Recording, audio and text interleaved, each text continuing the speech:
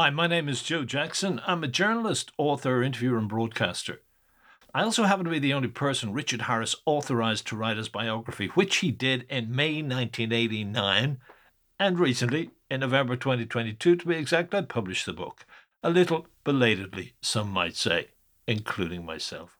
It's called Richard Harris Raising Hell and Reaching for Heaven, a title that feeds into his public image as a hellraiser and then attempts to subvert it in an instant by claiming that apart from raising hell, the man actually was reaching for heaven, particularly towards the end of his life.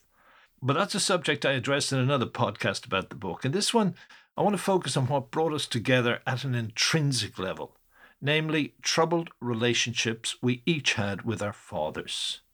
Yes, I'm afraid it's that old Irish story again, conflict between fathers and sons. Although, to be fair to us Paddies, it's a theme that has been prevalent in literature since time began. But my point in saying all this is that in 2016, when Richard's son Jared introduced me and my multimedia stage show Richard Harris Revisited at the International Richard Harris Film Festival in Limerick, he said, truthfully as it transpires, that I'm the only journalist his father ever opened up to. Jared then went on to suggest he believed his dad did so partly because I asked him about his poetry, and that is true, to a degree. But there is a more subterranean dimension to all this. I also related at the deepest possible level, even to a degree that I did not understand at first, to Harris's poetry, particularly his poem On the One Day Dead Face of My Father. In the section of the book I read for this podcast, I describe what happened the first night I heard the poem. Writing this chapter, I feel like Rod Taylor in the original and best movie version of The Time Machine. So, let's set the date at the 9th of July, 1972, and flashback in time. It's Sunday tea time. I can't believe that tonight I will actually see live on stage Richard Harris. I walk into the living room and see Dad sitting beside his hi-fi cabinet. I bought the tickets for us. I hope he's ready to go. Dad is reading the Sunday Times. I say, "You ready?" He puts down the paper, pauses and says, "Why don't you fuck off and go by yourself? Now get out of my sight." My heart hits the floor. I can't move. I know that Dad thinks that he and I don't have as many heart-to-heart conversations since I met Frida. And I know he's right. That's why I bought these tickets. He shouts, "Are you deaf?" I said, "Get out of my fucking sight." Now it's an hour later. The lights in the Gaiety Theatre fade to semi-darkness. I hear Harris say, "I am the sea, singing songs from the depth to empty vessels floating on my head." I haven't a clue what that means, but I love the drama of it all, and it suits my mood. The light rises again. The Phil Coulter Orchestra plays the theme from Camelot. I see on stage a movie screen showing the final scene from the film. King Arthur is holding his sword high after he roared at Tom of Warwick, "Run, boy, run, behind the lines. Oh, run, my boy." King Arthur disappears, and there's Richard Harris. Whoa. He's wearing a navy blue suit, pale blue shirt, and dark tie. His hair and beard are reddish brown. He smiles. Some people gasp, as if they too can't really believe that this is Richard Harris in the flesh. I wonder if old people in the audience remember the last time Richard performed on this stage in 1959, when maybe that same curtain was brought down on a production of The Ginger Man. Is that memory making Richard Harris smile? Either way, the tingling feeling I get in my shoulders at times like this makes me realize I don't feel sad about Dad anymore. I'm happy to be here. Now Harris is singing How to Handle a Woman. But something's wrong. Coulter's orchestra, made up of 30 members of the RTE Orchestra and a rhythm section from the UK, as it says in the programme I bought, is no match for the majestic Warner Brothers Orchestra conducted by Alfred Newman on the LP I own. Now Richard is reciting the "This is the Time of King Arthur" speech. I know every word because I secretly taped Camelot in the Forum Cinema. I love this speech so much. But wait a second. What's this? Harris, backed mostly by the blasted rhythm section that is all brass and no sensitivity to his voice, is belting out a fucking Broadway tune called Open a New Window? It closes a door in my mind. Sinatra, Richard Harris, is not.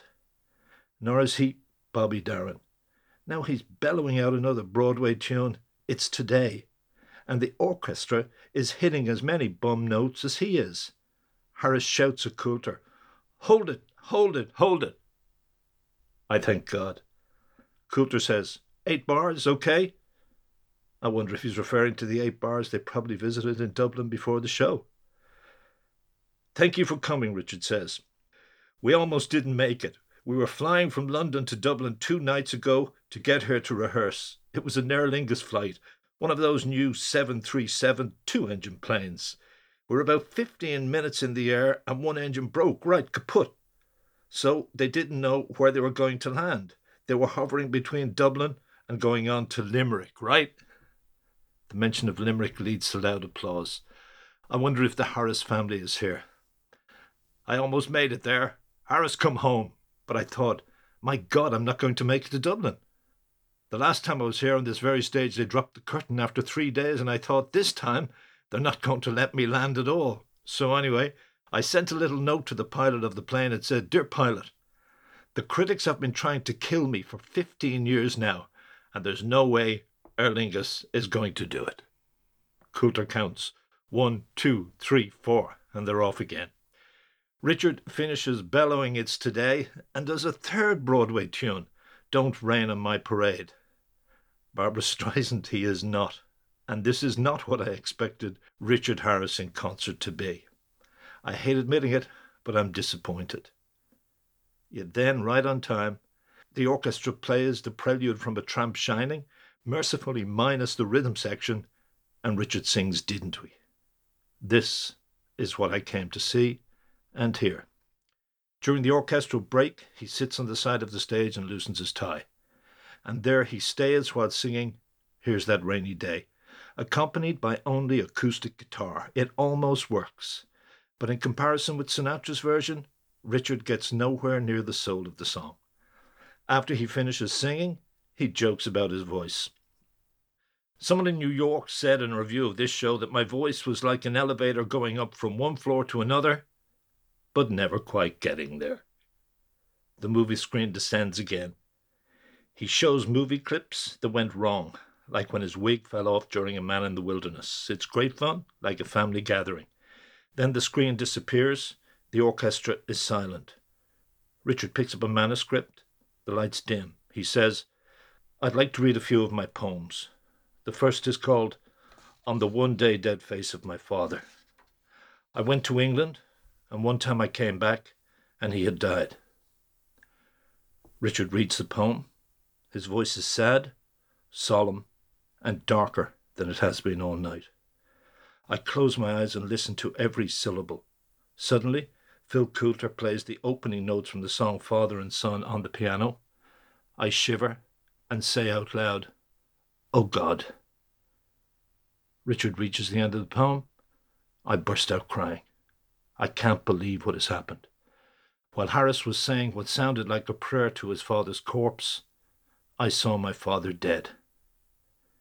I know this is a premonition, even if Dad is only 44 and not even ill. Maybe it's a sign from God.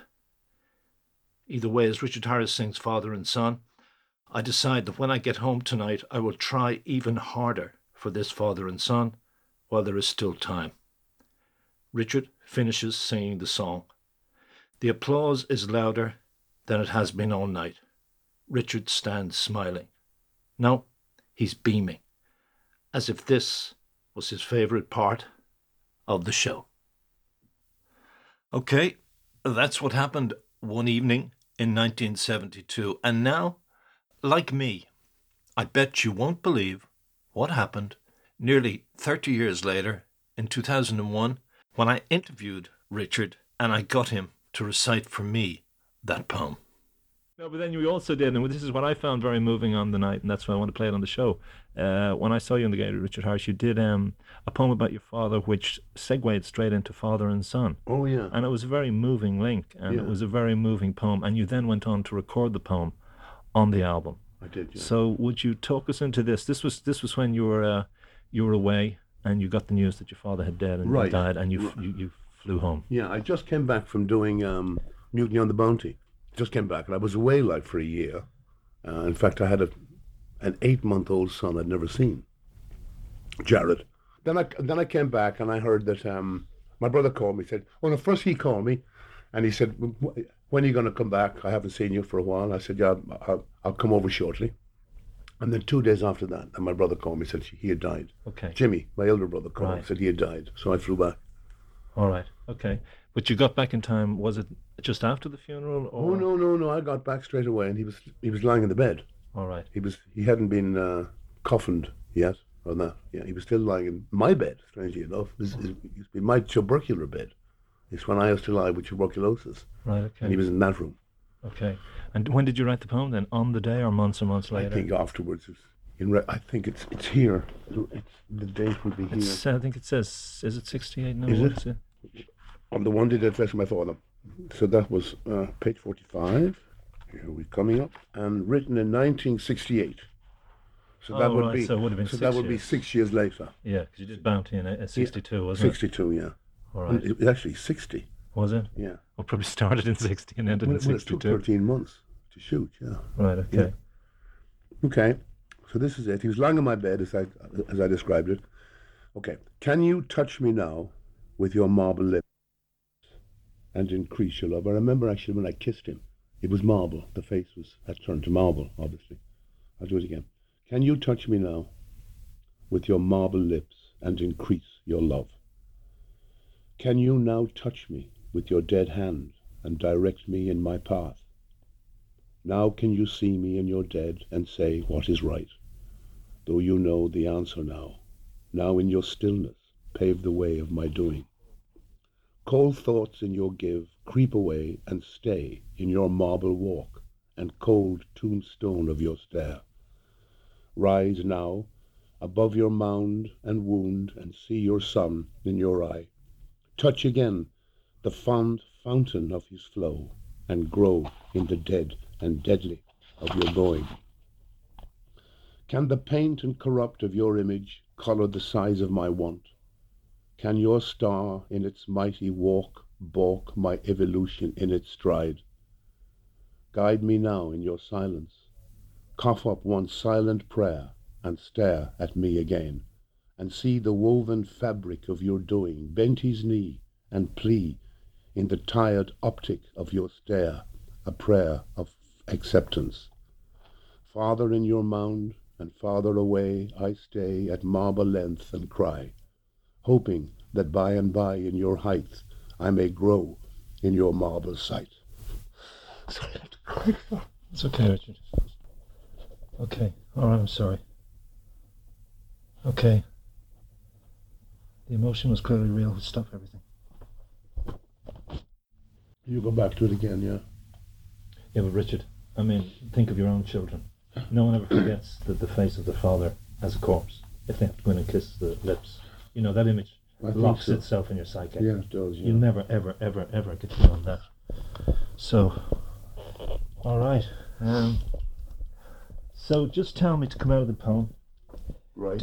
Do you feel, Richard, that you read that poem there, and clearly you still feel a lot of the feelings that you felt when you composed it? Back. Do you feel that you finally got the prayer, that he has acknowledged you, that he has fully accepted you? I find it difficult. I find that relationship with my parents difficult still, even at 70. I keep sort of combating myself. You know, one day I'll say, yes, I misread it, or I misinterpreted it, or whatever, and then the next day I say, no, I didn't. Hi, Joe Jackson here again. I thank you for listening to this edition of the Joe Jackson Interviews podcast. And if you want to read some of my articles, check out my website, joejacksoninterviewer.com. The book, Richard Harris' Raising Hell and Reaching for Heaven is nearly sold out in its first run hardback print edition, although it will be published in paperback later this year. It's also available as an ebook from websites such as Amazon. Thanks again.